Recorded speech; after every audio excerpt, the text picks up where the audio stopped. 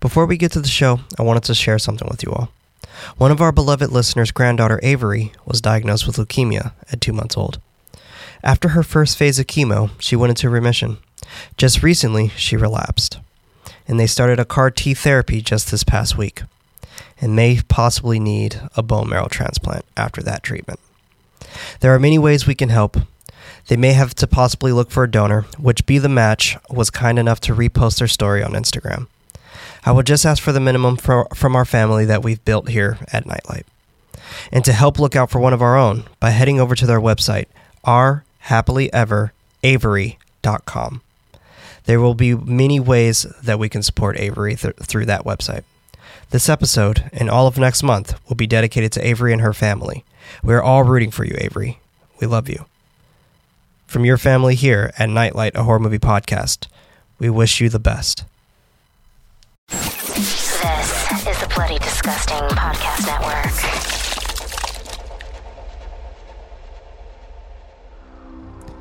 Welcome to Nightlight, a horror movie podcast. I'm one of your hosts, Prince, also known as Head Knight. And alongside me, we got David. Your favorite horror virgin, hopefully.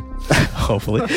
Also known as Nightly. On the other end there, we got Freddie. Always keeping it spoopy. Always and forever. Also known as Nighty Night. We are a group of knights with an absolute love for film and a passion for horror. This is the podcast that takes a different horror film to break down and discuss the ultimate question, why horror? So hit the lights, sit back, and let the darkness envelope you. You can support the show over at patreon.com/goodnightlife. Nightlife with a woo. Okay. By pledging on Patreon, access to the show ad-free and as early as Monday with a post-show. If you don't have any bucks to toss, don't worry. A new episode is released every Friday on most podcast services around the world. Now, brand new month. I'm actually really excited for this month. It's for all our mothers out there. By the way, this is dedicated to my wife, by the way. Aww. Dedicating this month to my wife. This is our very first Mother's Day. So for all the moms out there, this is for you. But this is coined, I'm sorry, mama. Because we are probably going to watch a lot of brutal things. But that's okay. Yes. Because it's in the love of science. Not really. But with this month of I'm Sorry, Mama, we are going to be starting things off with Carrie. First and foremost, thoughts? What a great way to start the month, in my opinion. Yes. I have to agree. Burning. Yes. Burning rage. And to take the words of the head knight himself, I adore this movie. Ooh. This is my fourth time watching it. If anyone caught the ending of last week's episode, I think I mentioned the first time I saw this film, I saw the tail end of it. It's like 8 years old. I walked into a room. No one was in there, but Carrie was playing. And I think I fainted. I was so terrified of this movie. And I couldn't revisit it until maybe my later teen years. And I was like, oh, wow, this is not what I thought it was, right? And I really grasped that appreciation for the film, being able to watch it from start to finish. And going to this point now, being my fourth time, wow, I take something every time I watch this film. There's, it's such a well-done story. And I think it's very on point with our theme this month, right? Because I think a lot of people will say it's a story about adolescence and coming to terms with transitioning from childhood to adulthood. But there are a lot of people that are left in the dark because their parents really fail them. And it's really sad to see. But it's just such a great mix of sharing that coming of age story with horror. Yes. And the whole climax of the movie still pays off today. It's still enjoyable to watch, and it's a blast. So I agree. I adore it. Oh, the adore. I adore. It's a stamp of, it's the seal of approval right there. Adore. What about you, Freddie? Wow. Sorry. So, okay, I don't hate this movie. I want to put that out there first. I'm okay with it. That's fair. I think, at least for me, personally, I know why they did the stuff they did in this movie, but it kind of like made me angry watching this. And it's more about the characters around Carrie, right? You're not supposed to like them. They're Exactly. terrible people. Yeah. But for whatever reason, I just got mad of like the actions of what they were doing, that I was taking like the enjoyment out of watching the movie because of it. You know, that's interesting because you know what, that can give it great praise. You did exactly what you were meant to do in this movie. Acting, you right? were pissing me off with all these terrible people in these movies, and it's just reminded me of like I don't know, like high school is always a traumatic time for a lot of people, and they sometimes either have a really good time in high school or you have a terrible time in high school. I mean, that's anything, And right? that comes like with the whole entire genre of coming of age stories, right? You get to see some traumatic events to hopefully further you into your adulthood and stuff like that. And of course, it talks a lot about transitioning between being a young woman or young lady into a woman and stuff like that too. Yeah. And we talked about that in Ginger Snaps. We talked about that in Jennifer's Body. There's a lot of symbolism to it, and the changes that's happening within her and having telekinesis is also another, like, I guess, contrast with her going through puberty in a way. Yeah. And yeah, the ending is great. Yeah. That's the I mean, thing that sticks yeah. with everyone. I think it's Yeah. very iconic. gave me nightmares for years. It's pretty intense. There's some great like effects that they were full-blown able to massacre. do. Yeah. Fantastic. Yeah, I do think it does have a little bit of pacing issues, and there's a lot of weird sequences where I'm like, this is going on way too long. But other than that, I appreciate this movie. And the only thing is, like, it just got me angry when It's I was watching it. I'm just like, interesting this is very interesting. that you I'm taking say notes that. about it. I'm like, Yeah. I hate all of these people. Well, it's interesting you say that because the first time I watched this from beginning to end, I had the same experience, Freddie. I was like, dude, I can't stop focusing on how shitty all these people are and Right. these high schoolers, right, that just aren't empathetic at all. It really just hones in on that. And for first time viewer, I don't blame you for. I mean, this is your first time watching it, right? This is like the first time I was watching it because I've seen it before. It's been Just years on years Okay, where okay. I don't remember too much. Yeah, for like first go around, I think that's a fair assessment because I mean I had a similar experience, and then when I had watched it after that, I really got to enjoy it for the horror movie it is, and this time around, I really appreciate the message of, like you said, transitioning from a young girl to a young woman. It's really impactful, and it also, I mean, the mental abuse that surrounds Carrie's mom and how she's created this narrative in Carrie's head, and you know she really thinks everyone's against her, but it was only a few bad apples, but it kind of ruined the whole batch for her, right? Until the point where she snapped. So it's intriguing. You can speak so much on this movie. Oh, You could go Yeah. nonstop. Yeah. One of the biggest things that I had like a biggest gripe on this is knowing what the ending was and Oh. seeing her at the prom having fun. It just gave like that sense of hope, and I know it's about to get ruined, and I was Yeah. like mad about that. Yeah, it like, creates damn, impact Just give for it sure. to her. Like, let her have that fun moment, that Had good it night, for a second. that one good night. Yeah, it's Had it for a crazy second. because again, the way you rip. describe it, Freddie, I've had those feelings before watching it, and this time around, I really got to appreciate the beauty of those happy moments. Right. Yeah, no, I agree. And honestly, with both of your parts, I absolutely love this movie. This movie is completely amazing to me. It's damn near a masterpiece in my eyes, but it is something that definitely is a bit of a product of its time. I mean, Brian De Palma, kind of a creep of a director in some Yeah. ways. I mean, we can very much tell in Yeah. the opening Opening of this scene, movie. yeah.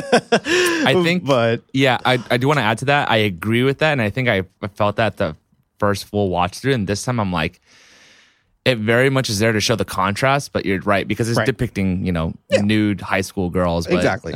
It does. It's very intriguing. There's a lot of moments where, you know, you see the PE teacher's body and how voluptuous it is and all that. And I feel like that's very empathized to show like the contrast between the other girls and Carrie. Yeah. And how familiar they are with their body bodies and and their so on. sexuality. And then, and then Carrie very much is not, because she has a mother that's failed to prepare her for the world and becoming a woman and so on. But Right. Yeah. it is creepy, but It very much is. There is reasoning to it. Right. No, absolutely. Like it all makes total sense. And I do find that to be a very important piece of this film as well. When it comes to that aspect, for Yeah. sure. And granted, none of us are women. So like we aren't the proper people to speak on this. Therefore, we're probably not going to. But it's things like that definitely pops up. But I think Brian De Palma is quite the visionary when it comes to his horror films. But his other films are kind of like, in my opinion. But that's completely fine. But let's go ahead and jump into the plot because I am so excited to talk about this movie. Carrie, directed by Brian De Palma, released on November 3rd, 1976, almost my birthday, but not year. I'm not that old. Runtime of 1 hour and 38 minutes. Budget of $1.8 million and a box office of $33.8 million. Whoa, wow. That's a lot of money back then. Yeah, seriously. Like thinking about that now, like, gosh, that has to be with like inflation, like almost 100 mil for sure. Like, Probably like limitless. Yeah. You can do whatever you want, Brian De Palma. Rating of 93% on Rotten Tomatoes. It's really good. Deserved. I think it's well deserved. Yeah. I absolutely love this movie. It's just, it's perfect to me. But whatever. It's besides the point. But this is also the first adapted film for Stephen King's novels. This is the first one. Cool. This is the first one. Whoa. Mm-hmm. The first one. Did not know that. Yeah. So since this is being the first one, it definitely sets a standard and a stage for everything else that kind of comes after it. Yeah. And I think a lot of other Stephen King films are done very extremely well, actually. Dr. Sleep being one of them, The Shining being another. But with that in mind, it was just like, holy shit, how do we come from this? Like, that is huge. Like, how do we come from this? How do we make more? But we ended up getting a ton of them, and hopefully we keep getting them, but I'm in for it. We open to these high school girls playing volleyball, the camera moving in slowly towards our protagonist, Carrie, missing the ball and losing the game. The team of girls call her names, tell her to eat shit before heading inside the locker room. Title card with a slow-mo of almost naked girls everywhere. Yep. The camera eventually moving closer to Carrie bathing. As she is cleaning herself, she drops her soap, then notices blood coming from her crotch. Not knowing what's happening to her, she runs towards the group of girls whimpering for help. As she holds her hand out, they all push her back, then start making fun of her, throwing tampons and pads at her, shouting for her to plug it up. High school, just kids. Yeah. They're so fucking mean. Yeah. Like, why do you have to be so mean? I think What the fuck? kids in school, whether it be elementary school, middle school, high school, can be a lot meaner than most adults ever could be. Absolutely. There's just that fire there. Yeah, it's just sucks. like it's like you have this complete hatred for someone for what reason? They don't know empathy yet. I think empathy is something that needs to be taught. Also, it seems like as the generations go on, kids are becoming nicer.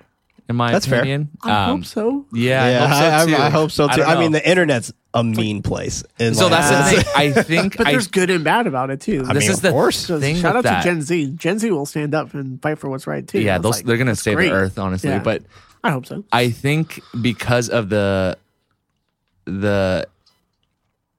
internet, right? That a lot of people that are mean do it in the anonymity of the internet, and they don't need to do it in person anymore. Right. Whereas if you're looking in comparison to this in the 70s, like there's no outlet for that that mean energy, and also it was just depicted as being cool to be mean and so on. Right, yeah, especially like this time in the 70s, like you were cool if you were the jock and being mean to someone and like move out of the way, nerd. Yeah, and straight up today, from what I know of younger people, like that is just seen as super uncool. Yeah, Like, it's like you're mean to someone, or you try to be like cocky or whatever. Like that's just like, what is up with you? You guys seen 21 Jump Street? Yes, you read my mind. I was literally thinking about 21 Jump Street. That's what popped into my head too. The one strap versus the two strap on the backpack.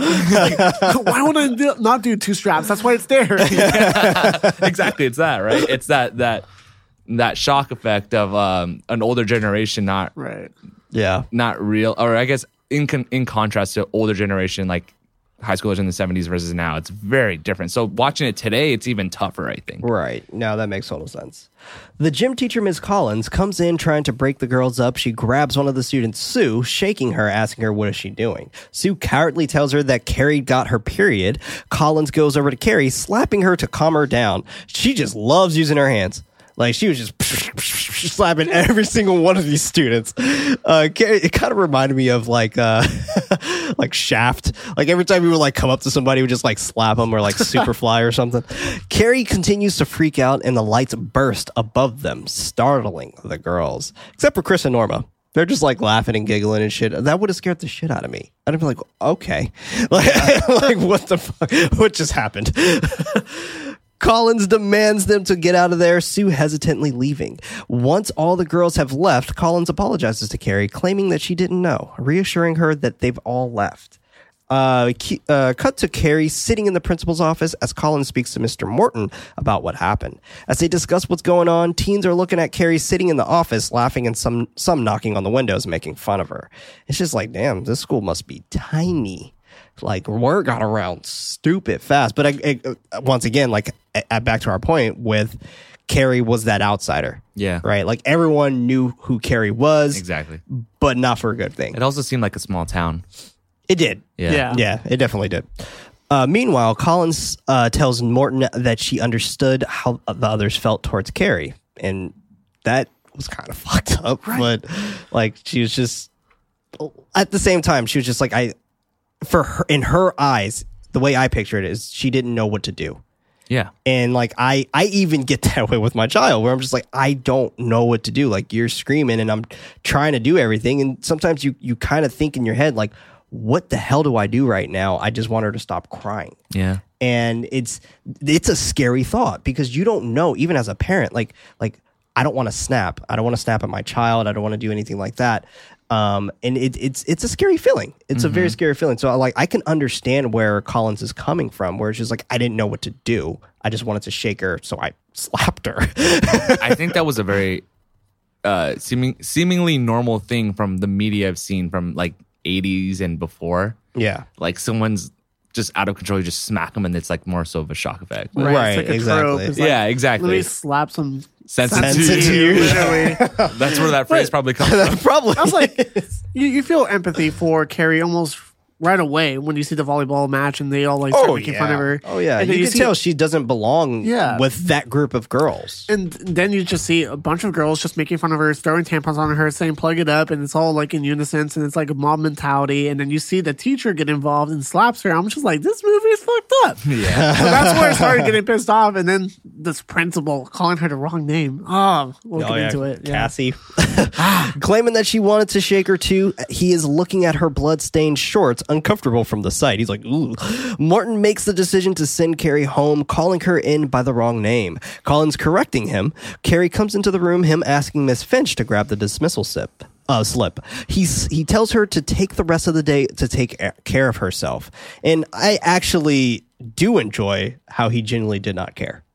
For him, he was just like, I don't care. Like, send her home, send her whatever, that's home, fine. you know, whatever. I don't really want to check in and see how she's doing or anything like that. It's probably hated that. It's probably from a place of uncomfort. Exactly. Yeah. And that's why I like it, because it very much shows like how a male can be Yeah. uncomfortable in this situation that has something to do with these women. And he's just like, I don't understand this. Go home. Yeah. Well, yeah. Yeah, it's like, what do I do? It's Right. even previously depicted, like you brought up, that he's grossed out by the blood on her shorts. Right. You know? Yeah. And it's not that big of a deal. Exactly. Yeah. As he is talking to her, she is looking down at an ashtray of cigarette butts, correcting him on her name. The tray begins to slightly shake, Miss Finch handing him the slip. He asks if she would like to go to the infirmary or need a ride home. She denies both. Collins also allowing her to miss a week of gym. Morton apologizes once again, but calls her the wrong name yet again. She yells her correct name at him, the ashtray flipping off the desk, shattering on the ground. Carrie then runs out of the office. Cut to Carrie walking home, a kid on a bike riding past her, but turns around chanting, "Creepy Carrie, creepy Carrie, creepy Carrie." She immediately stops and looks in his direction, the kid falling off of his bike. He's like, what? It's so good. I was like, get wrecked. Like, I love that scene so much. Meanwhile, Carrie's mother, Margaret, goes over to Sue's house to speak with her mom. She is watching TV, Margaret ringing the doorbell. Mrs. Snell answers the door. Margaret oddly asking how her and her family have been, in an extremely odd tone. And I love her depiction of Margaret White.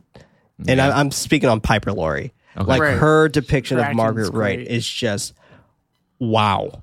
Like just the whole concept of being like kind of like a Jesus freak in a way or Yeah. something like that. Like it works so well for her character. She reminds me of one of the mothers of like the children from Sparkles from Donnie Darko. I forget Oh, what the sure. character is, but Yeah. like, she has that same type of thing, but it's like the creepy version of her. That's fair. 'Cause she is very she does she is such a great very job. odd, but her Great moments mannerisms and everything. just Yeah. flawless. Her even her monologue towards Yeah. Carrie, just like wow, just absolutely perfect. Snell tells her that they are all fine, then hesitantly asks her if she would like to come inside. She comes inside. Snell, and I love how she's like, "Oh yes, of course." Just like pushes the door open. She comes inside. Snell making small talk about their daughters, but Margaret gets right to the point. She is there to spread her Christian rhetoric, handing Snell a book about quote the teenager's path to salvation through the cross of Jesus end quote. Snell accepts the pressure and takes the book, saved by the phone ringing in the back of the house from her friend Betty. She answers the phone, explaining that Margaret is there, and telling her friend that she will get rid of Margaret and call her back. She comes back to Margaret, about to read her a page from the Bible. Snell interrupts her, letting her know that she would just like to contribute $10. $5 at first. $5 at first. That's true. She's Right. like, "I'll give you Pauses. $5. You know what? Let's make it 10." Yeah. It's just in Margaret. She's like kind of pissed. You know, she's like, "I want to spread the word." She's like, I see. Right. She's like, Yes. "Okay, I see." But she accepts that money though. I think Take that donation. like you said, Okay. she does a really good job portraying the character because that very much in that small moment invokes like, I feel sorry for you. You're not going to be saved, right? Right. Yeah. And it with no exposition or dialogue to express that, but just through her demeanor. Just her complete body language. It speaks volumes in this moment. Exactly. As she is walking out, she turns back to Snell with a raised hand, praying that she finds Jesus before leaving the house. Sue comes up behind her mom, asking if that was Carrie's mom, wondering what she wanted. Margaret is walking home as Carrie watches her mom stump into the house. I love that Carrie lives like in the attic. Yeah. Like it's just, Yeah.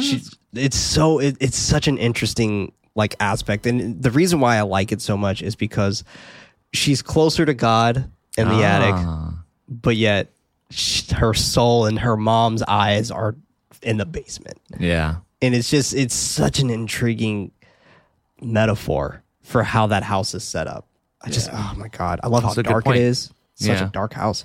Carrie grabs her jacket, Margaret downstairs, answering their ringing phone. Meanwhile, Carrie is in the attic trying to listen to her mom's conversation. Margaret thanks the person who called, then gently hangs up the phone. She softly tells her daughter that she knows she is listening and calls her to come downstairs. Carrie does as she is told, asking who that was who called. Margaret turns to her, saying that she is a woman now, and she's like, "You're a woman now, Carrie." Carrie cries, asking her mom why didn't she tell her. She hits Carrie with a book before reading it from it. She tells Carrie to say quote, "The raven was called sin," end quote. Carrie repeats her question, telling her mom no, as Margaret continues to hit her with the book. She says her mom's words, Margaret then telling her to say, quote, "The first sin was intercourse," end quote. Carrie cries that she didn't sin, her mom chanting that she wants her to repeat it. This scene is just so intense. Yeah. How From did you both of yeah. them. How did you feel, Freddie, when you were watching this? I mean, at this point, I hate everyone in this movie. Yeah. Including Carrie? Including the mom. No, Carrie's fine. Obviously, Like she's the reason why I hate everyone. Because enough. she's very kind, she's very sweet, she's very and she monotone. You seems- can tell that she's like broken down already at Yeah. this point in the movie, and the movie just starts. Yeah, it's very evident We that can see that there's a history that happened Exactly. where she's grown to be just like the person in the background, and that's it. well, there's evident of a history of abuse here from her mother, right? Yeah. And clearly it's physical and emotional abuse. Right. Yeah, it's tough. I remember the first time watching it. For me, what really scared me was Margaret. Right. She was terrifying to She's me. definitely Because, a scary character. yeah, because which is why this is on our list. exactly. I'm sorry, Mama. Because to me, what really I get very grounded, and I think about how that can be the case for so many children to have a parent like that, and that's truly terrifying to me. Yeah. And I like that you brought up the point, Prince, saying that the whole house is very dark. Yeah. And I really think it's her like closing out the curtains, closing the door, and making everything hiding contained. hiding her from the outside world. You read my mind. Yeah, it's literally it's shutting out the I don't even know how to say it. The corrupt world outside. The keeping her desires her from the correct. outside. Yeah. Yeah. Perversions from the outside. Oh, yeah, that's a good Yeah. one. Ooh, that's a good one. Have you guys seen that documentary back in 2006 called Jesus Camp? I've heard of it. No, but it. that sounds like a movie I watched a couple years ago called The Boy Erased. I never heard of that. That sounds interesting. I'm gonna look that up later. Or Yes, but, God, Yes. That came out last year. Great movie. Yeah. Well, Jesus Camp is actually a documentary about kids going to actually Jesus camp or like Christian camps. Got it. And it is the most heartbreaking thing you would ever see. Yeah. Like these are bad, like dude. children, and it's extremely controversial the things that they had these kids doing in there. Yeah, I bet. So the film that I mentioned was a story about conversion therapy and someone going through it, and it's rough, man. It's rough to watch. Lord of mercy. She does so, but then shares how afraid she was, but her mom doesn't care. She repeats for Carrie to say that, quote, Eve was weak, end quote. She cries as she does so, continuing to blame her mom for not telling her. Margaret drops down to the ground, praying as she calls her daughter a sinner. Carrie doesn't accept it, constantly telling her mom no. Margaret starts to drag her into a closet, telling her to pray. Carrie screaming and banging on the door for her mom to let her out. She accepts her being in there, beginning to pray to the creepiest looking Jesus statue that I've ever seen. Yeah, I was Looks like her mom. Exactly. Yeah. Oh, Yes. I didn't notice that, but I was like, oh, this has kind of like glowing eyes. Prince probably loves this. I mean, I do love the scene, but it very much resembles her mom with the hair and things like that. And later on, there's very moments much that resembles her mom. contrast it as Right. well. That we That will get she's into. basically her savior in a way. It's like, I'm going to save you from your sins. Yeah, we'll get there. We'll get there. We transition to Margaret sewing and Carrie coming out of the closet, thanking her. Margaret tells her to go to bed. Carrie does as she is told, kissing her mom before heading up the stairs. And her mom's all chipper now. She's like, once upstairs, she cries while looking at herself in the mirror. The mirror pulses until it shatters as she stares into it. Her mom calling and checking on her. She tries for the bedroom door, but it is locked. She demands for Carrie to open the door. Carrie softly tells her that it is open. And Margaret tries once more, the door opening for her. I fucking love this. I love this. And how nonchalant Carrie is. It's open. It's very subtle. She comes in asking about the noise, Carrie playing it off as if she didn't hear anything. And I don't know if you guys noticed like the Jesus poster in the back, Yeah. like how it like cracks around his neck. Oh, that I did not know. No. She comes in. Oh, excuse me. She tells Carrie to go to bed, and Carrie continues acting like she is saying her prayers. She looks up at the shattered mirror, an image of Jesus through the reflection, the shattered glass around his neck. Cut to Carrie taking notes in class as her teacher, Mr. Fromm, reads a poem from Tommy. The camera surrounds Tommy. Fromm, incredibly impressed. He asked if they have any criticisms. Carrie in the back calling the poem beautiful. Good for her for speaking up. Like, I'm sure that was like something that was probably extremely hard for her to even do. So like that for me was just like a step in like she's growing as a person. You know, I think you're right on that. I never really saw it that way, but I think earlier when she was denying her mom that she wouldn't repeat the passage, Right. I think it also shows that she may have done that at a younger age, but at this point, as she's becoming a young adult, Right. she's learning that she doesn't want to put up with a lot of things anymore, or she wants to speak up, or so on. So it's an interesting point that you bring up. Exactly, because it's something that her mom's hidden from her. Knowing like, oh, well, you never told me that this was going to happen. You never told me. It kind of opens her mind to be like, what else am I missing out? That's a good point. And starts to like rebel a little bit and kind of explore a little bit more and kind of gains her own self-confidence. And I think the teacher does a really good job of helping her kind of break through her shell, which we'll talk about a little bit later. A lot of people say that the kids that are sheltered and like put in a bubble tend to be the ones that like lash out and rebel and all that. So. Yeah. Freddie was pointing at himself if everyone's wondering. I grew up in a very traditional Catholic family. Got I've it. gone through elementary school and high school of a Catholic school. So it's been like when I hit college, I kind of had my like wild times because I was kind of like free from my parents a little bit. Yeah. It kind of makes sense where it's like if you're not exposed to a lot of stuff and then you're kind of trying to play catch up in a way. Yeah, you realize Sometimes you what go a you little were- too wild and then life was like, nope. because And you then realize what gotta you're missing calm out down on, again. right? Exactly. Yeah. I mean, same thing goes for my cousin too. I'm not going to name his name, but same thing happened to him where he even went to a Catholic school, like a college. So I completely understand. I went to Catholic school for 4 years. Well, I had no idea. Yeah, I went from to- either of you. Yeah, I went to That Catholic was school the for case. 4 years. And I wouldn't say I was sheltered though. I wouldn't say I was like crazy sheltered because I mean the area I lived in couldn't really shelter me from much. Right. But yeah. Everyone is laughing. Tommy losing his smile from Carrie's compliment. And I'm with you, Freddie. I hate them. Like I really hate them. And I wish he would have been different though. He kind of has like a redeeming arc. He does, but I Later wish on, he but would have it's been a still little forced. different. Okay, that's interesting that you guys bring that up because I remember Tommy as always being like a dick, and even in this too. moment. But I think, Your memory serves correct. Yeah.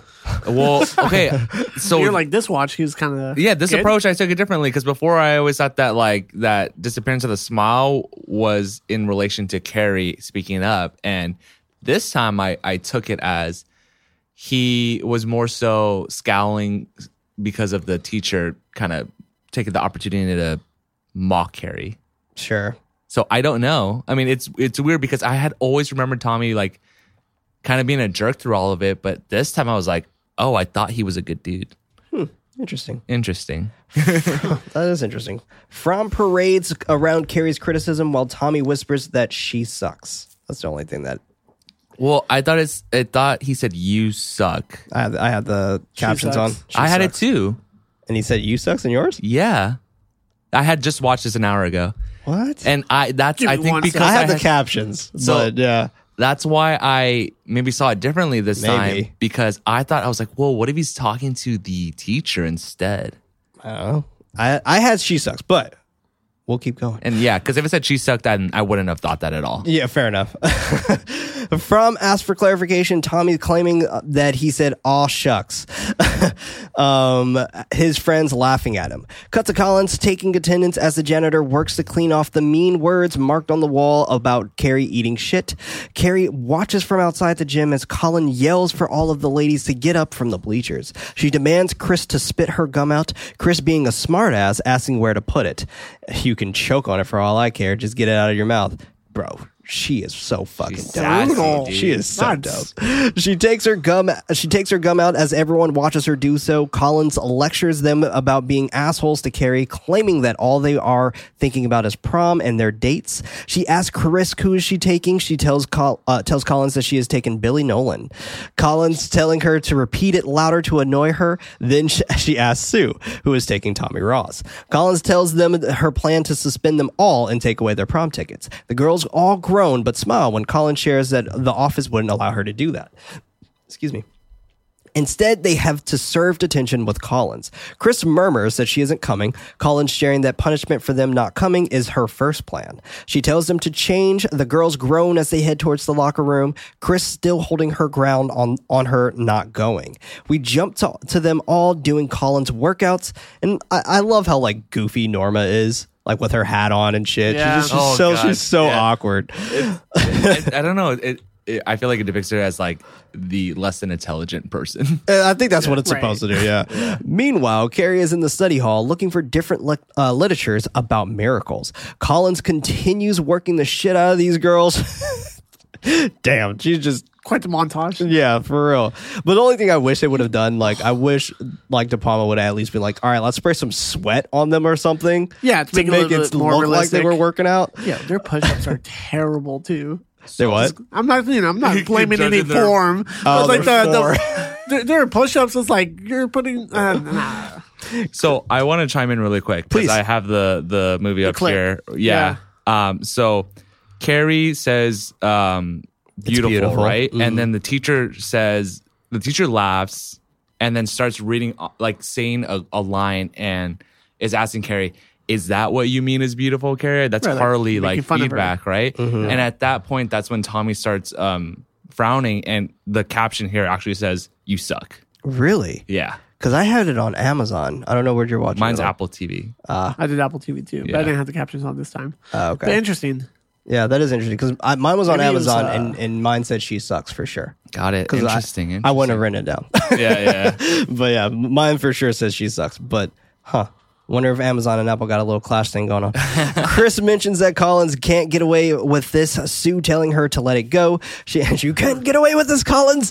She stops jogging in place. Going up to Collins, she reminds Chris that there's 10 minutes left and to keep running.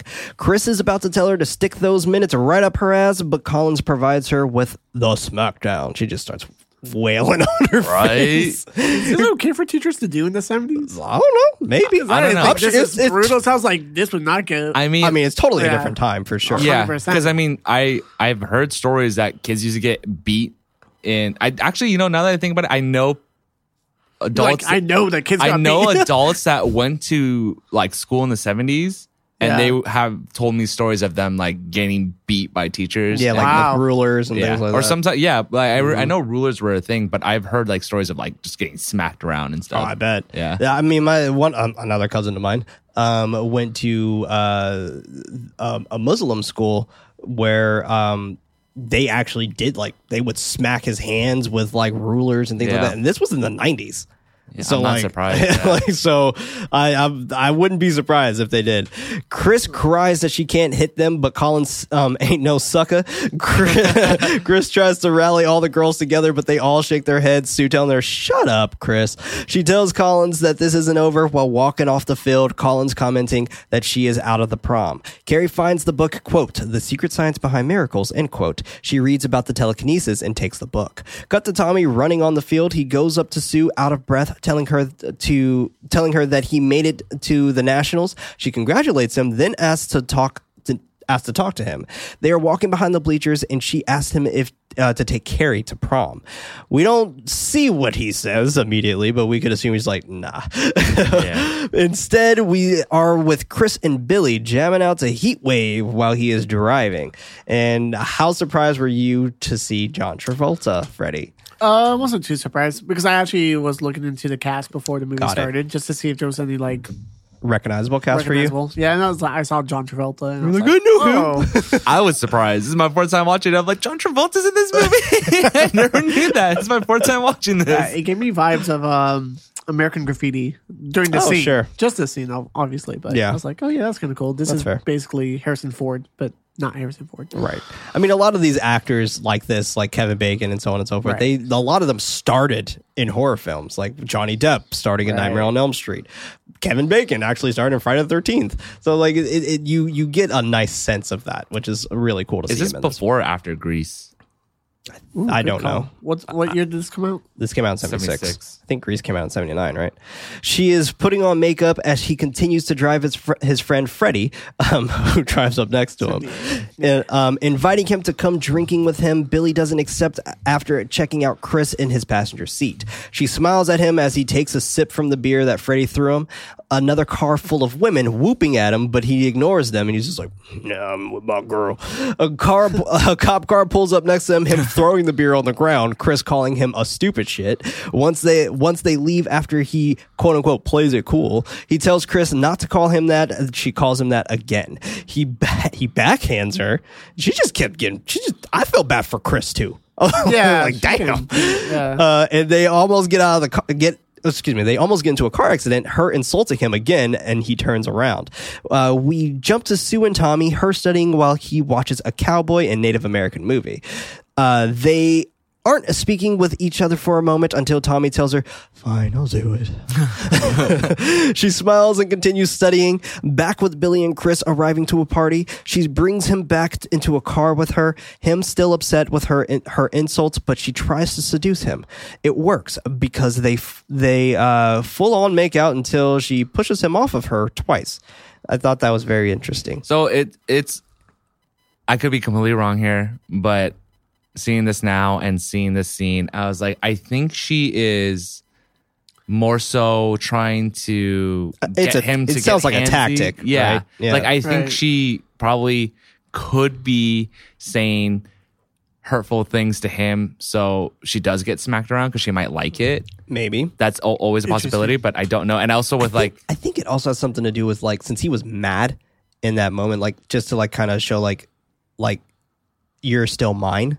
Yeah, kind of thing. That's what think it felt like a where possession thing. She was trying to have like, I have the power right now. That's a good point. Yeah. Yeah. That's what it felt like to me. And I will give you something out of this if you do something for me out of it. Too. Right.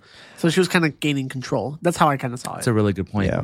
They continue their odd little foreplay, them getting mad at each other, Billy hitting her yet again, but then she starts kissing him again. She is going down on him, calling his name multiple times until she mentions that she hates Carrie White. And he's like, who's Carrie White? That scene is so great and funny. I loved it. I hated it. That was so I don't know why, funny but to me. my realistic thoughts, I was like, how is she talking with what she's doing? It's clearly and I hate that my mind went there. Down And I was like, why am I thinking about this? And I'm like, this is not realistic. How is she having full-time conversation while doing this at the same time? It's like, I was like, rhetorical question. How is she clearly talking during the sexual act? Carrie is in the library with multiple books, picking another while Tommy comes up behind her, surprising her with a greeting. I wish Sue would have talked to Carrie instead of having Tommy do this, like, because this was all Sue's idea. My question to Sue would have been like, why don't you just talk to her if you feel bad? Apologize. Yeah. I could imagine that Sue probably wants it to seem genuine and let her have that moment since the year is going to end and, the high school experience is going to end, and just to let her have it, because I think but they could have just all gone together. Well, but apparently in this universe, you're not allowed to go if you don't have a date. Right, you didn't have a date, yeah. I think one of the things is like, a lot of girls or guys as well in high school don't like confrontation, and maybe they don't even want to admit guilt. So they'll do a good deed instead. Yeah, kind of like make themselves feel better. I think that's a good point, because she's probably trying to clear her own conscience. That's fair. She feels bad, but she's not going to admit guilt and actually have a conversation with her and let her know that she messed up and she's sorry about it. Hence so the she's end of the gonna do movie. the good deed instead to make herself feel good. Right. So still. Yeah, guilt totally. though. Yeah, and hence the end of the movie as well, as we see in the dream sequence. She closes the book, Tommy asking her small talk questions, then gets around to asking her to prom. Carrie is surprised by this question and then runs off. Cut to Collins coming down the stairs, seeing Carrie sitting alone. She asks her what's wrong, assuming that one of the girls messed with her again. Excuse me. Carrie tells her no and then mentions that Tommy asked her to the prom. Collins is excited for her, complimenting his looks. Complimenting her looks, but Carrie isn't too sure because of who he is associated with. She thinks that he is trying to trick her again. Collins tries to assure her that it could be different and that he possibly meant it. And I love that Collins is just like in the back of her. She's like, "No, you're probably right. I'm just trying to tell you what you need to hear right now." Carrie still isn't so sure. Collins starts speaking to her about her self-esteem. She brings Carrie to a mirror for her to look at herself. She moves Carrie's hair back, complimenting her looks and her eyes, and even adding some suggestions to accentuate her looks even further. Collins is speaking with both Sue and Tommy, asking them why did he ask her to prom. And I love how Tommy was just like, "Whoop, shit, we're caught." Like he was about to get up. I was gonna say, I really like this moment, and again, I love this moment. I'm only catching it for the first time, but I mean, it's pretty obvious, but I think the scene exemplifies it very well, that Miss Collins is the mother that Carrie probably would have always wanted. Right? Yeah, she's 100%. Complete contrast. She's there to support her and kind of teach her things. Yeah. Have you guys seen Matilda? Yeah, Yes. I love Matilda. Matilda is literally the child's version of Carrie. It really is. Yeah, wow. Because Miss Collins is Miss Honey. Yeah, Miss Honey. And Matilda's obviously Carrie. Man, I had a crush on Miss Honey when I was little. Who didn't? Yeah, Yeah. true. Like, who didn't, bro? I mean, even when she was in 13 Ghosts, I was like, Miss Honey. Like, bro, come on. Sue tells her that she asked him to. Collins wonders why. Sue thinking that it would be good for Carrie. Collins still not believing her. Sue murmuring that she might not even go to the prom, which Collins also thinks is ridiculous. Norma comes in to hand Collins the attendance sheet. She takes it from Norma, still standing there and interested in the conversation that they are having. Collins dismisses her and tells her and turns her attention back towards Tommy. He mentions that he is going to be late for practice, but she doesn't care. Tommy doesn't believe this concerns her, Collins mentioning that it is a big deal to Carrie. He tells them that she said no, Sue trying to encourage him to continue asking her, Collins shutting them down for them to stop trying. Tommy agrees, but Sue doesn't, raising her voice at Collins that they are trying to help Carrie, not hurt her. She asks Sue how, but they don't answer.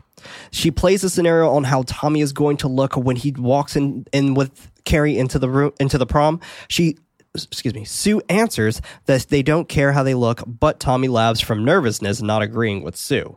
We jump to Tommy in his red pickup, parking in front of Carrie's house. And I actually love the concept of the red in this movie. Yeah. Like the red accents are everywhere. And it's so incredible. Wow, I think I missed that, and I usually like looking out for color. Oh, it's so immaculate. Like if you ever rewatch this, like I probably will. You definitely catch those hints of reds, and it's quite incredible to like think of the whole ending of this film, fire and blood. Right, so it's quite amazing.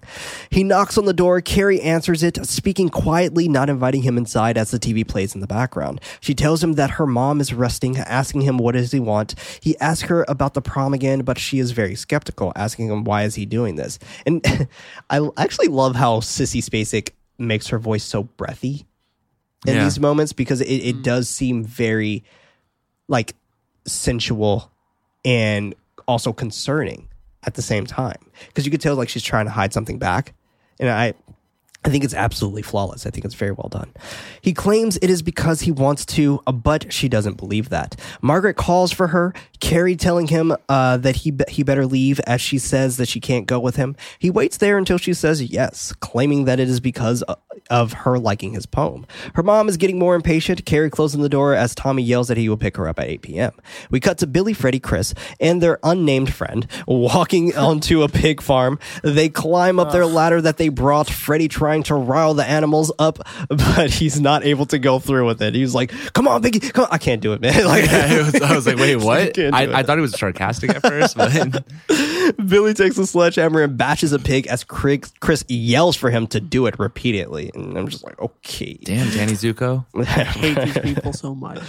Oh, yeah. No. They're horrible people. But yeah, it's that moment of Chris saying, do it over and over and over. It's horrific, and it shows that, like, you know, the true villain of the horror story here, right? It's true. Right.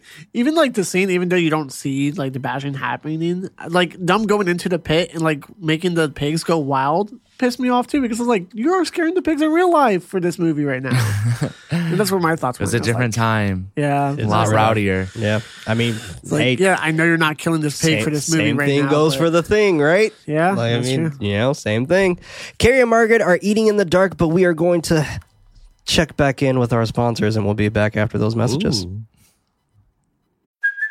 Hey, it's Kaylee Cuoco for Priceline. Ready to go to your happy place for a happy price? Well, why didn't you say so? Just download the Priceline app right now and save up to 60% on hotels. So whether it's Cousin Kevin's Kazoo Concert in Kansas City, go Kevin, or Becky's Bachelorette Bash in Bermuda, you never have to miss a trip ever again. So download the Priceline app today. Your savings are waiting. Go to your happy place for a happy price. Go to your happy price, Priceline. And we're back. So Carrie and Margaret are eating in the dark with 2 candles illuminating them. Margaret comments that she hasn't touched her cake, Carrie blaming that it gives her pimples. That's right, Mom. Pay attention to me. God. She changes the subject, asking her to see that she needs to try to get along with people, telling her mom about her being invited to the prom. Her mom drops her smile. Carrie saying that she isn't like her and that she wants to be normal. And I fucking love this scene. Her mom's just like, it's like boiling. Her face is just shaking. It's awesome because at this so point, good. We see Carrie standing up for herself, and she's feeling that sense of power. Yes. Embrace that shit, girl. While speaking to her, Margaret throws a drink at Carrie's face, it washing out the candles as well. But this is flawless right here, because Carrie continues to just keep speaking. Yeah. Like, and it's so fucking well done. It's sad though, because Carrie herself continues speaking, it shows that she's used to this. Exactly. This happens a lot. Right. You know, and for her mom is literally going through all the tactics she can think of that she's done in the past to stop this. Yeah.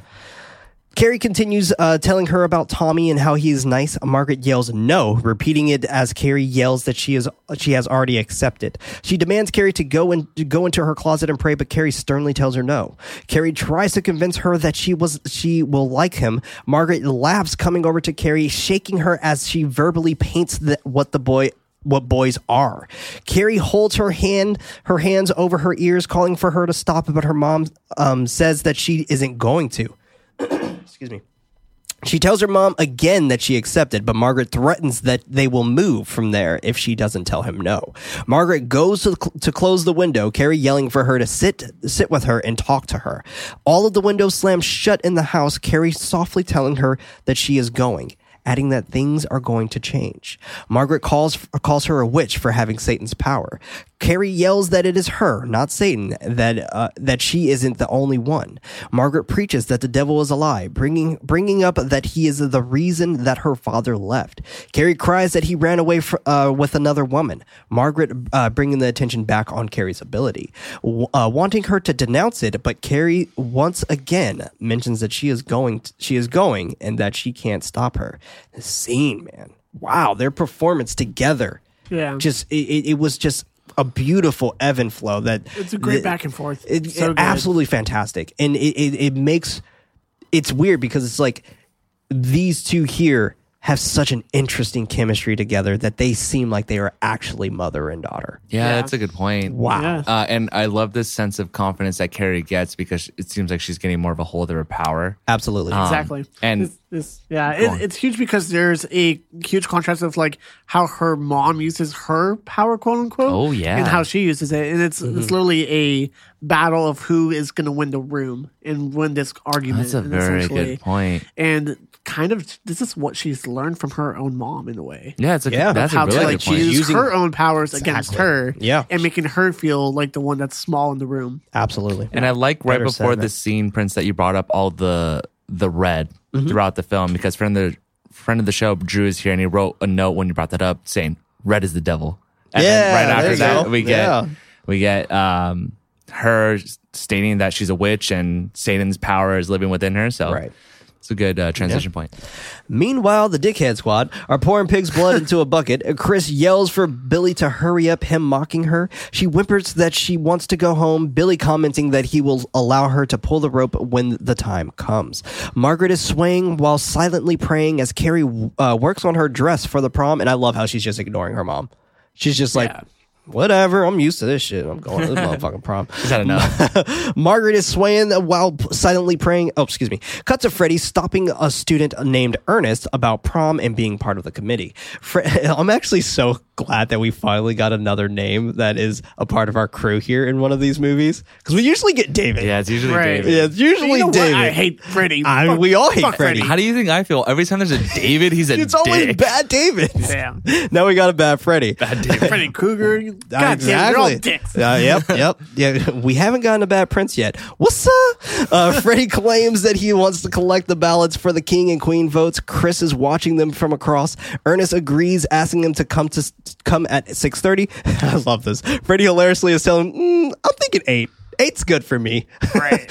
Norma and Helen are getting ready for prom, laughing about Tommy asking Carrie to the prom. Carrie is walking across the street into a pharmacy as we hear the two girls chattering about the gossip. Cut to Sue and Frida working on decorations while Frida is asking about Carrie and Tommy. Sue tells her that she owed it to her. Meanwhile, Norma and Chris are quietly chatting about what Chris has cooked up for tonight. Norma wants to know what she has planned. Chris saying that she will fill her in later, but she keeps asking. And she's like eager. She's like, tell me, I want to know. Yeah. Chris whispers it in her ear. Cue the funky 70s music as Tommy and his crew are getting their tuxes. Carrie's in the pharmacy trying on lipsticks. The group of young men are trying on tuxedos as George and Beak are arguing about trying on suits. And this was fun. I love the comic relief here. Like it's fun, and just their humor back and forth was really fun. Carrie is at home putting on her makeup. Margaret sneering as she comments about her dress. Carrie continues her chipper attitude, showing her mom the flowers that were given to her by Tommy. Margaret demands her to take off the dress and that they will burn it together while praying for forgiveness. The flowers are also red, by the way. Someone honks outside, and also another red car passes. They both head to the window to see, but it isn't Tommy. It's weird because it did look like Tommy's pickup, like kind of blasting all through. But that way that car was driving, like almost hit that person in the middle of the street. Yeah, the other crazy. car. I was like, oh. I didn't think Tommy had a pickup. I thought he had like a little blue sedan or something. He comes in another car. Got you. Yeah, but when he first goes to Carrie's house, it's another red pickup. Oh, that's right. Yeah. Strange. It is strange. It might be like his Rich. mom's car, dad's car, Yeah. or rich. Someone honks. Oh, excuse me. Margaret notions that he isn't coming, but Carrie assures her that he is. While tending back to her hair, and I love how Margaret's like also like looking like, oh shit, is he coming in here? Like, Yeah. is this for real? Does she really have a date, or is my daughter crazy? She's also probably thinking too that she'll probably end up having sex, right? Premarital Oh sex. yeah. She prom totally. night and That's all like that, yeah. all in her mind, And she's for freaking sure. out because she doesn't want her daughter to sin. Right. Yeah. Yeah. Which and we find out later, like if her mom would have been nicer in saying this, and instead of forcing her daughter to do all these things, and if her mom would have realized like the main thing was, I don't want you to be what happened to me. Exactly. That was it. That was all she did. She wanted for her daughter, but it was the way she placed that out on of her that daughter. fear, she ends up destroying her daughter when she just Exactly. wants to help her. Right. Margaret gets antsy, repeating that he isn't going to come, and then starts hurting herself. And she just like starts scratching her face, pulling her hair, smacking herself on the head. Carrie demands for her to stop when her mom says the iconic line, quote, "They're all going to laugh at you," end quote. That's such a messed up thing to say. It is. Yeah. It is. I love that line. If only they knew she had power. Carrie says that they aren't going to laugh at her, but her mom continues trying to convince her daughter to stay. She uses her power on her mom to lie on the bed as she yells for her to sit down and be quiet. She goes to the window, Tommy parked and coming out of his car. Carrie is about to leave, Margaret trying yet again, but Carrie forces her back down with her telekinetic mind. She tells her mom that she loves her, Margaret responding, quote, "Thou shalt not suffer a witch to live," end quote. They make it to the prom, Carrie asking if they can wait in the car for a moment before going inside. He asks, I wish it would like have one of those super cheesy lines like, "Whoa, you're beautiful," when she comes to the car and shit. He asks if she is scared, her thinking that this could have been a mistake. He tries to convince her that she will be fine, and he opens the car door for her to escort her inside. Cut to all these white people Yeah. cutting a rug in the live band. I saw two black people though. Yeah. I only saw two. one. I saw two. It was one. It was another guy right, Okay, like, I right was gonna behind say, him. I damn, was there's like, some representation. At least Yeah, later on, I got saw a him in little the bit. front. So I'm like, they put him in the front. I was like, yeah, we appreciate got a bit. We got a bit. My brother died though, and they didn't even show him die. Carrie is walking with Frida as she is complimenting her, and everyone around them are gossiping and laughing at her. She mentions that she is nervous. Frida being kind, letting her know that she can sit with them. Meanwhile, Sue kisses her parents goodbye while they are having dinner. Back at the prom, Tommy asking Carrie if she would like to dance to a slow song. She asks him if they can sit a bit longer. Collins comes up to them, complimenting Carrie, and it's interesting because like, you can kind of tell that Tommy is trying his best for Sue, but at the same time, he's just like, well, I'm kind of bored kind of thing too. Like when she tells him, can we sit here a little bit longer? Like he kind of had that. I was like, yep, sure. Whatever you want. Yep, But whatever you want. he's understanding in It my seemed genuine. opinion. Yeah. Oh no, it seems genuine to me too. But at the same time, it also seemed like cool. All right, I'm gonna try again. But yeah, so because he's also trying to help her like come out of her shell too. Yeah, and right? that's why I think this time around I'm like, I think he's a good dude, and I think he's I depicted think as a he's good dude, totally ultimately a good guy, for especially sure. with the captions that I got. Yeah. Yeah, see, that's a huge That difference changes between everything. Like Amazon and Apple. It changes his whole Just- entire Yeah, it character changes arc. his whole character. Just that one that word. one word. Yeah. You from she. Because mine totally had she on Amazon. Damn, Yeah, it changes No, everything. but like I'm show us a script. I want the I'm original with script. you though. I'm with you though. I do feel like in full disclosure, everybody, as you can all tell, we haven't read the original novel. So Right. So like I don't know how his character is in the That's a good novel. point. So like Yeah. I don't know. a But good point. with that being said, I agree with you guys. I do think he is actually a good guy. Yeah. I feel like the prom scene is what wins me over with this character. Fair enough. I think, It's like, cool. yeah, I don't. It's I like, think I'm okay with you because I'm pretty sure that because I rented off Apple. Wait, what did you rent it off? Apple Apple TV, TV. iTunes. But you said you didn't have captions on. I didn't have captions on, but I thought it was about her too. I think Right. at this But- point too, at prom, Tommy starts to realize that he actually likes her, and he's surprised by it. Yeah. I don't feel like he does like her. I think I think he's trying to does. make her night the best it can be. Yeah. Because obviously he's still dating the other chick. I mean, all we know So is him that kissing her and stuff like that, that's just all That was act in my way. yeah, that all was, we know that's how I got it too. is Tommy asked Sue to prom, but it was never established that they were a couple. I mean, they were hanging out together, watching movies and stuff like that. It was very couple-like. Yeah, but maybe the they're assumption dating, is there. right? Yeah, they're dating. Yeah. Because I mean, Because I don't I think, there think was at this enough time- background information. It's like, oh, now I'm going to start liking you because we're at prom. At this time, I think during the 70s, if I'm thinking about it correctly, like monogamy kind of goes out the window, and a lot of people are just like dating around and exploring a lot more. They're going steady. Yeah. Exactly. So I think at this point, like if you're like dating someone, you can potentially A lot of intermingle LSD with another. involved and psychedelics. I don't know, probably. But 70s. because I see it as they The whole made- movie was an LSD trip. I knew it. They all woke up afterwards. I take it as that like Tommy and Sue may not be like an official couple because she just seems so nonchalant of like you should just go with Carrie, you know. I agree. I personally never saw them as being boyfriend girlfriend. Exactly. That's why I never put that in here. Because I saw them as them actually just being friends, and she's like, you should totally go with Carrie, kind of thing. Like, do me this solid. Interesting. And I think he likes Sue.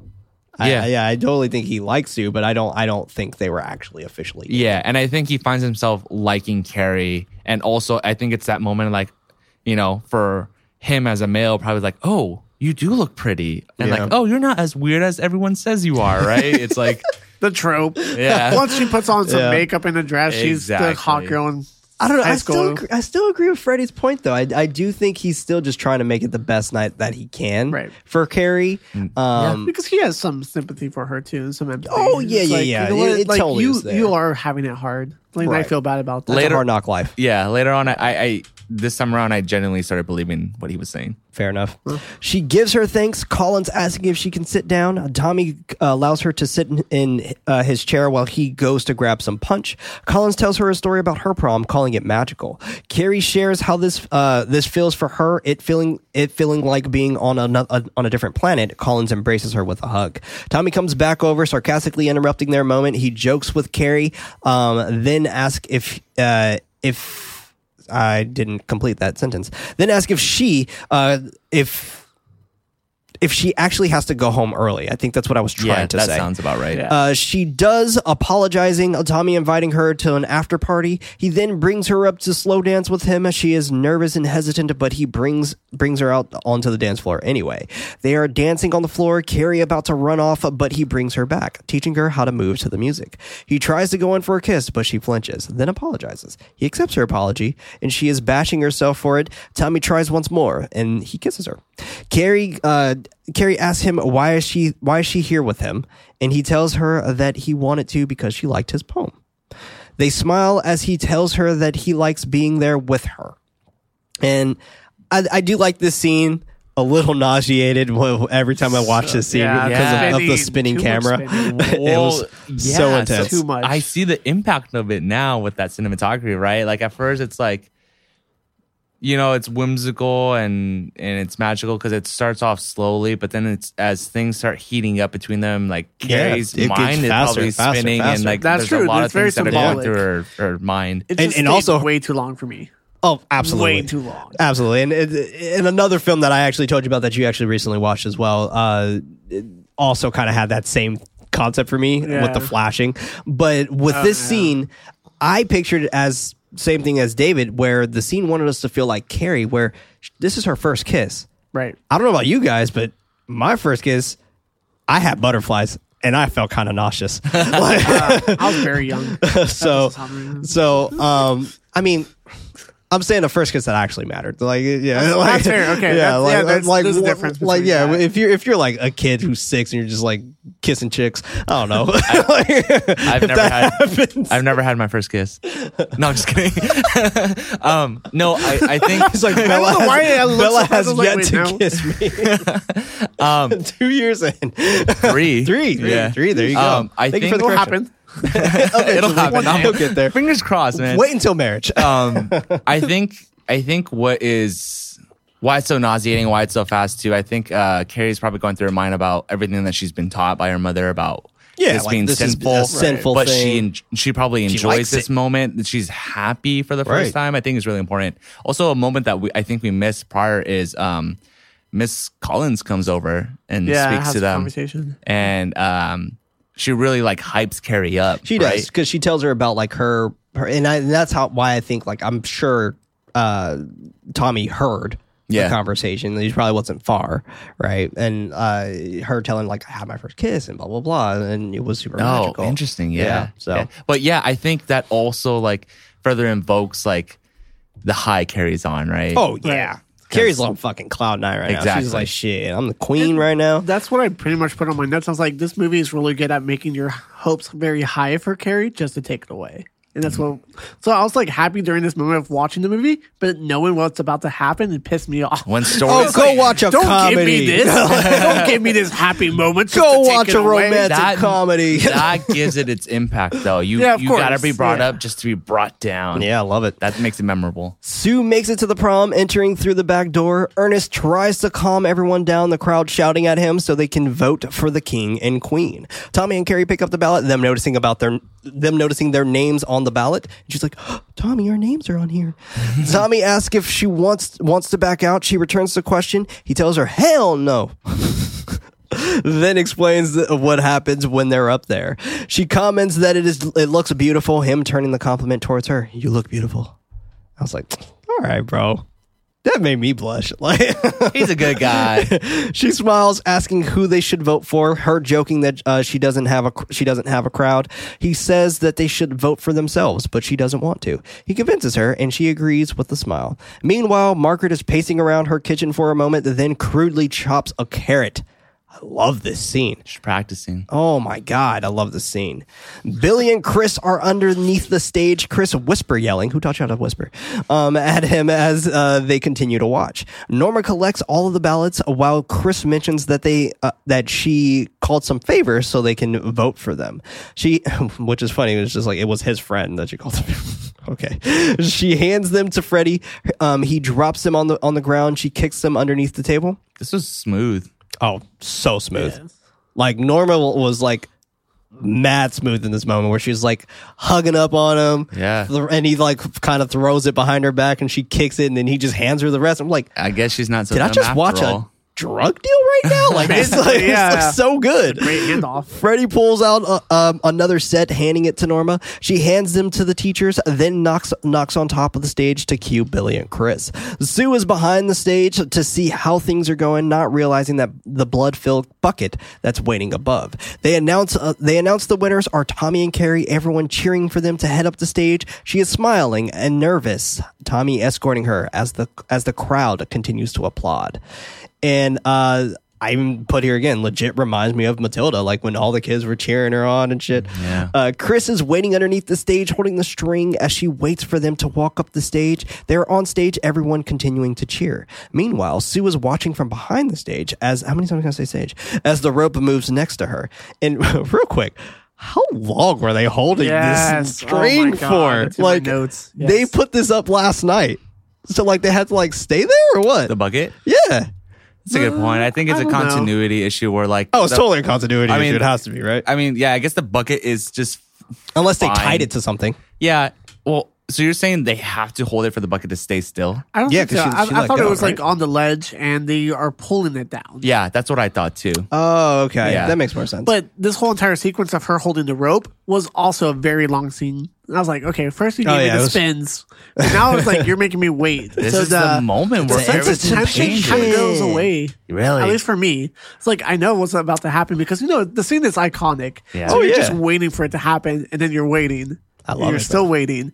love And it. she notices and she goes after it. And then the teacher takes her away. And you're still waiting. I'm like, can you just do it? Like, ruined my hopes already. I already knows about that. Yeah, no, I'm over here like, oh man, if just this one moment, this is Just where it drags all on. changes. And I'm like, this is such a good moment. And like, I love this. how it's slowed down. Like, Carrie's like taking it in and cannot believe how much her life has changed in one night. And Yes. Yeah. the slow motion of seeing like Sue realize tear that fall down Bucket's her there. eye too. Like Carrie's Oh, tear yeah. falling down her eye. She's so like, happy. Like she's so stoked.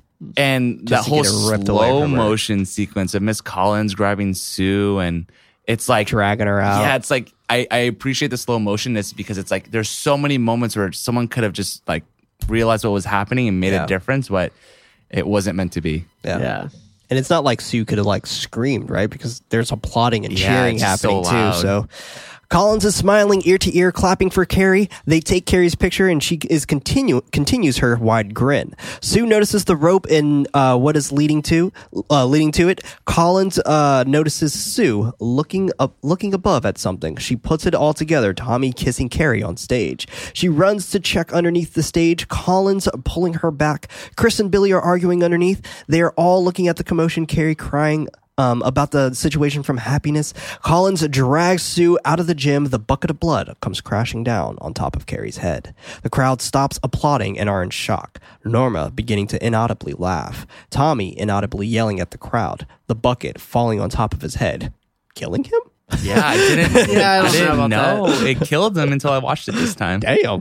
Kill him? It did. They I think confirm it killed him. They confirm it Yeah. later. I'll bring Yeah. it up. Yeah, it killed him. And I you was just like, bunk. Yeah, but Just, I mean, technically, It could happen. that could happen. Like, Yeah. Yeah. there's stories of people dying from like a penny falling from 20 stories high. Of course. Yeah. So like, you know, I could picture that like a sharp edge, like hitting the proper spot. It's like an iPhone, proper fall, right? Crack the screen.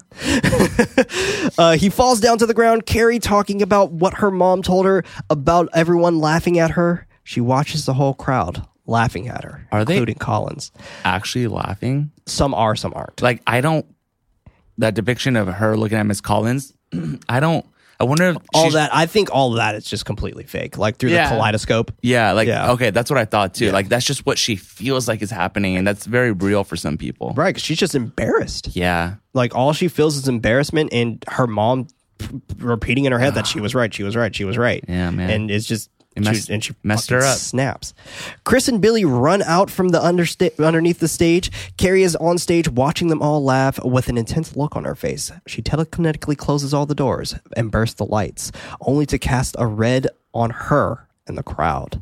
Sue bangs for them to open the door. Norma and her buffoons are screaming for help as they try to escape. Everyone tries to escape. Carrie turns on the fire hose, blasting all of the teens on the ground. Some run on the stage. Another tries to control the holes, but sparks lights above. I love how the fire starts, by the way. Norma drowns from the hose, blasting in her face. That was fucking brutal. I wish that was longer because that was brutal as all shit. Give me the slow motion effect there. The other I mean, I chaperones agree. get electrocuted while trying to calm everyone down through the microphone. And Collins is crushed by a beam, while Fromm is shocked on a wall, catching the gym ablaze. Billy and Chris watch from outside through a window at everyone being slaughtered by Carrie's powerful mind. Carrie walks off the stage, the teens running away from her as she moves towards the door. She looks back one last time at her tasteful art, opening the door and stepping outside, closing it back with her mind. Man. Wow. I mean, like Freddie has been saying, this Fucking is wow. and everyone The knows this iconic is such scene. an iconic scene, and So iconic. it ages well, even with the decade styled editing. Yeah. I think it has its impact, and I'm just a sucker for when emotion invokes power. Yes. I love that. I love when someone snaps and gets power from it. It's It's so incredible. satisfying to So watch. incredible. I don't know if you guys seen the remake of this. It was I maybe have. 2013. With Chloe Yeah. Grace Moretz. Yeah, with Chloe Grace Moretz. Not good, but but on top of that not being good, I did like an aspect of that film that I wish was in this film. She floats. heck yeah. In the barely remember that. in the remake Carrie. It's during this scene where she's like floating and like her body's kind of like creaking. I think I kind of remember It's pretty that. cool. Yeah. Transition to a fire truck smashing down the street. Carrie walking in the other direction. Chris and Billy are speeding towards her, trying to hit her with the car, but Carrie notices, causing them to flip their car and then exploding it. Dude, That's just genius. Chris So sucks. good. So this is the moment, like up until the iconic scene and to this point and to the end, this is when I first walked into a room at 8 years old. Oh, And saw all this. This is all I knew of Carrie for the longest time. death flashes before his eyes. Yeah, I was terrified. She walks home, carefully going inside. She's walking around her house. Many candles are lit. Furniture is thrown over. Carrie continues inspecting her house while looking for her mom, noticing 2 candles lit on top of her mom's bed. She heads upstairs, looking at herself covered in the pig's blood. Her mom hiding behind the bathroom door and a mannequin. That's terrifying. I love it. It reminds me of Hereditary. Oh, yeah. Totally. Yeah. Oh man, like when I see that, every time I see this scene, even in Carrie, I just think of the piano wire. This scene, Brutal. this scene always catches me off guard. I always forget she's hiding behind that. Oh, I love it. I love it. Carrie goes into the bathroom, turning on the light, illuminating Margaret behind the door. Carrie draws a bath, cleaning off all the blood. She begins to sob while bathing, and she gets out, putting on her nightgown. When she comes out of the bathroom, she calls for her mom, Margaret appearing from behind the door. She embraces her daughter for a moment, Carrie sobbing that they laughed at her. Margaret drops to the floor, Carrie pleading for her to hold her. Margaret comments that she should have killed herself when she had sex. She tells her daughter about her father promising that they will never have sex again, and they didn't for a while, but one night they did it again, and she liked it. She continues that she should have given Carrie to God when she was born, and she brings her daughter down to pray with her, Carrie agreeing with tears flowing from her face. They begin praying the Our Father, Margaret grabbing the butcher knife from the floorboard, striking Carrie in the back. Carrie falls down the stairs, Margaret following her down the steps, giving her the sign of the cross with the bloody knife, and this is fucking cinematic genius right agree, here. yeah. The knife with the cross. Yeah. Oh my God. So haunting to watch. And I do want to pick out when she bathed, I always saw that as like her baptism of knowing everything that's gone down and her transition to who she is now. Oh yeah, I completely agree. Like I think of it as a reverse baptism. Because she never ducks her head underneath the water. That's true.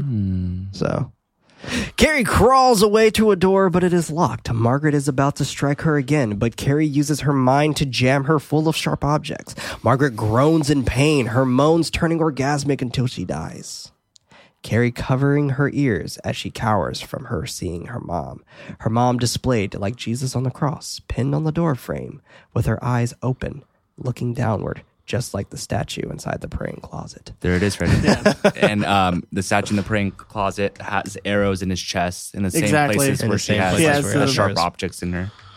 Fire! Carrie weakly gets up to check on her mom, screaming while taking the knife out of her hand to hug her slouched body. The house begins to cave in and crumble around her, Carrie pulling her mom off the knives stuck in her hand, dragging her into the praying closet. The house continues to collapse around them, catching on fire as it moves underground to hell. Carrie dies while protecting her mom, the camera moving closer to the Jesus figure's eyes. Cut to Sue's house. Sue waking up in bed with her mom right next to her. The phone rings. Snell answers it while shutting her daughter's door. And is her friend Betty asking about Sue. A dreamlike sequence of Sue going to Carrie's old house plot, a for sale sign in the ground like a grave plot reading, quote, Carrie White burns in hell, end quote. Shaped like a cross. Shaped like a cross. Yeah. Genius, by the way. Yeah. She walks closer towards the rubble, kneeling to place flowers down, crying as she reads the sign. She places the flowers down, screaming from a bloody hand grabbing her. Sue wakes up and her mom trying to comfort her. Sue continuing her screams and shakes. Then credits. Man, that scene where she grabs Sue's arm Gets me every time. That is the moment at 8 years old when I ran out of the room. Oh yeah, it gets me every time. Wow. Yeah, It would be, yeah. I was Yeah, terrified. it's fantastic. Like I absolutely love that scene when it comes out of the ground. And Stephen King loves utilizing this. They did it in Creepshow. They did it in Carrie. I mean, you see it a lot also in Salem's Lot. Like it's fantastic how like the whole hand coming underground, and it's just it's To magnificent. drag you down to hell Right. It's magnificent. for what you did. Yeah. What Carrie thought she did. Absolutely. Oh man. Adore this movie. I do too. I'm I right like there with it. That's okay. That's fine. That is completely fine. I completely understand. I'm gonna drag this off the screen so I can see it on my end. But no, I absolutely adore this movie. I'm glad you like it, Freddie. At least, Of course. I think I just have like the mentality. It's like seeing bad people do bad things just make me angry. I feel that. That 'cause I doesn't feel take the same away way. anything from the movie. It actually kind of enhances like you did exactly what you were meant to do. Yeah. Yeah. So I mean, yeah, it's a great movie. no. I absolutely agree.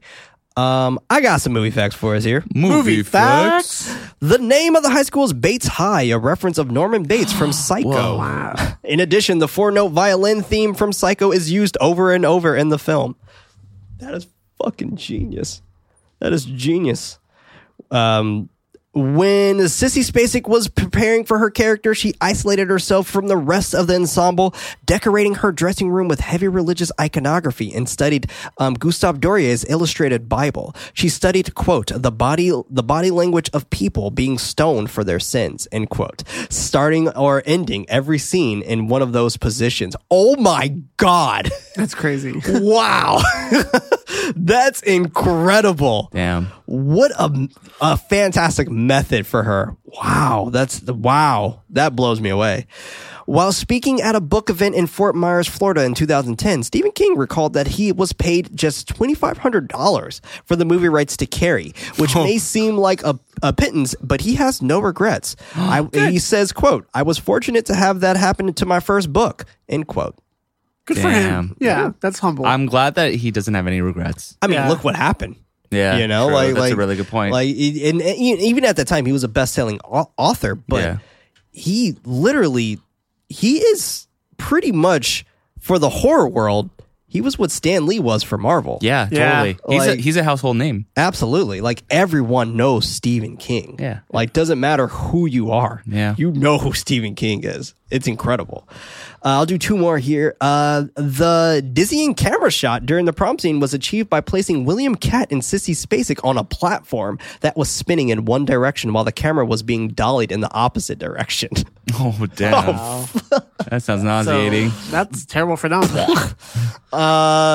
Initially, PJ Souls was only cast for 2 weeks, and I think PJ Souls played Tommy. But after, oh no, actually, let me double check who PJ Souls is, just so I can make sure who that is. That's Norma. Initially, PJ Souls was only cast for 2 weeks, but after she hit Sissy Spacek over the head with her red baseball hat during the volleyball scene, Brian De Palma decided to keep her around. Oh, wow. So that was improv then, I'm guessing. I guess so. You know what? Let's do one more. Let's get a nice little juicy one. One more? One more movie fact. Although there have been 3 versions of Carrie and a sequel at this point, there is. It's Carrie 2. 2002? No, this was in the 90s, I believe. Oh, because I saw a Interesting. Carrie movie I was unfamiliar with when I was searching for this one, and I saw it was from 2002. I was like, what is that? Yeah, it's called The Rage, Carrie 2. Oh, damn. Yeah, The Rage. 1999. I personally do not like that movie, but the kills are fun. Although there have been 3 versions of Carrie and a sequel at this point, the 1976 version is the only version Stephen King actually likes. In fact, when they were planning to remake this version in 2013, he openly asked the question is why, when the original was so good. King even likes this version better than his own novel. Wow. He says it's much better than he depicted in his own book. Whoa. I love that. That is That's huge crazy. praise. Damn. He had the opposite perspective of The Shining, but okay. He's like, "You butchered my work." The Shining. He absolutely despised The Shining. But wow, what a good way to start this month. I It's have a to solid agree. to Like- fit this theme. Oh man, Yeah. I'm definitely digging that for sure. But I really want to know what everybody else thinks of Carrie. can assume, but I really want you to just tell me. But yeah, definitely keep this conversation going over on Twitter at @nightlight_pod. And that's Nightlight with a K. But definitely let us know. But the next movie that we are covering, everybody, is Good Night Mommy, which I actually literally put in my notes. And I want to see if David is actually going to go through with this. I saw your note. I said, David, you can skip out on this one. I'm a little scared. But he's going to push through. I want you to at least try. Okay. I want you to at least try. Give it a shot. If you can't handle it, just let us know. Okay. If you can't handle it, great. If you can't handle it and you still go through with it, it'll be nice to see you next week. But this was Nightlight, a horror movie podcast. I was one of your hosts, Prince, also known as Head Knights. Alongside me, we had David. Stay spooky, everyone. Always and forever, also known as Nightly. Other in there, we have Freddie. Thank you for spending this spoopy time with us. Oh, yeah. Also known as Nighty Night. Our efforts to get this show out is not enough. We need your help to spread us out to more ghoulish nights. Rating us with 5 stars is very helpful, but we would love for you to recommend this podcast to someone who would actually enjoy it. You can further support the show over at patreon.com/goodnightlife. That's like what they would. Okay. My pleasure on Patreon, you get access to the show ad-free and as early as Monday with a post show. If you don't have any bucks to toss, don't worry. An episode is released every Friday on most podcast services around the world. And remember, everybody, don't forget your nightlight. And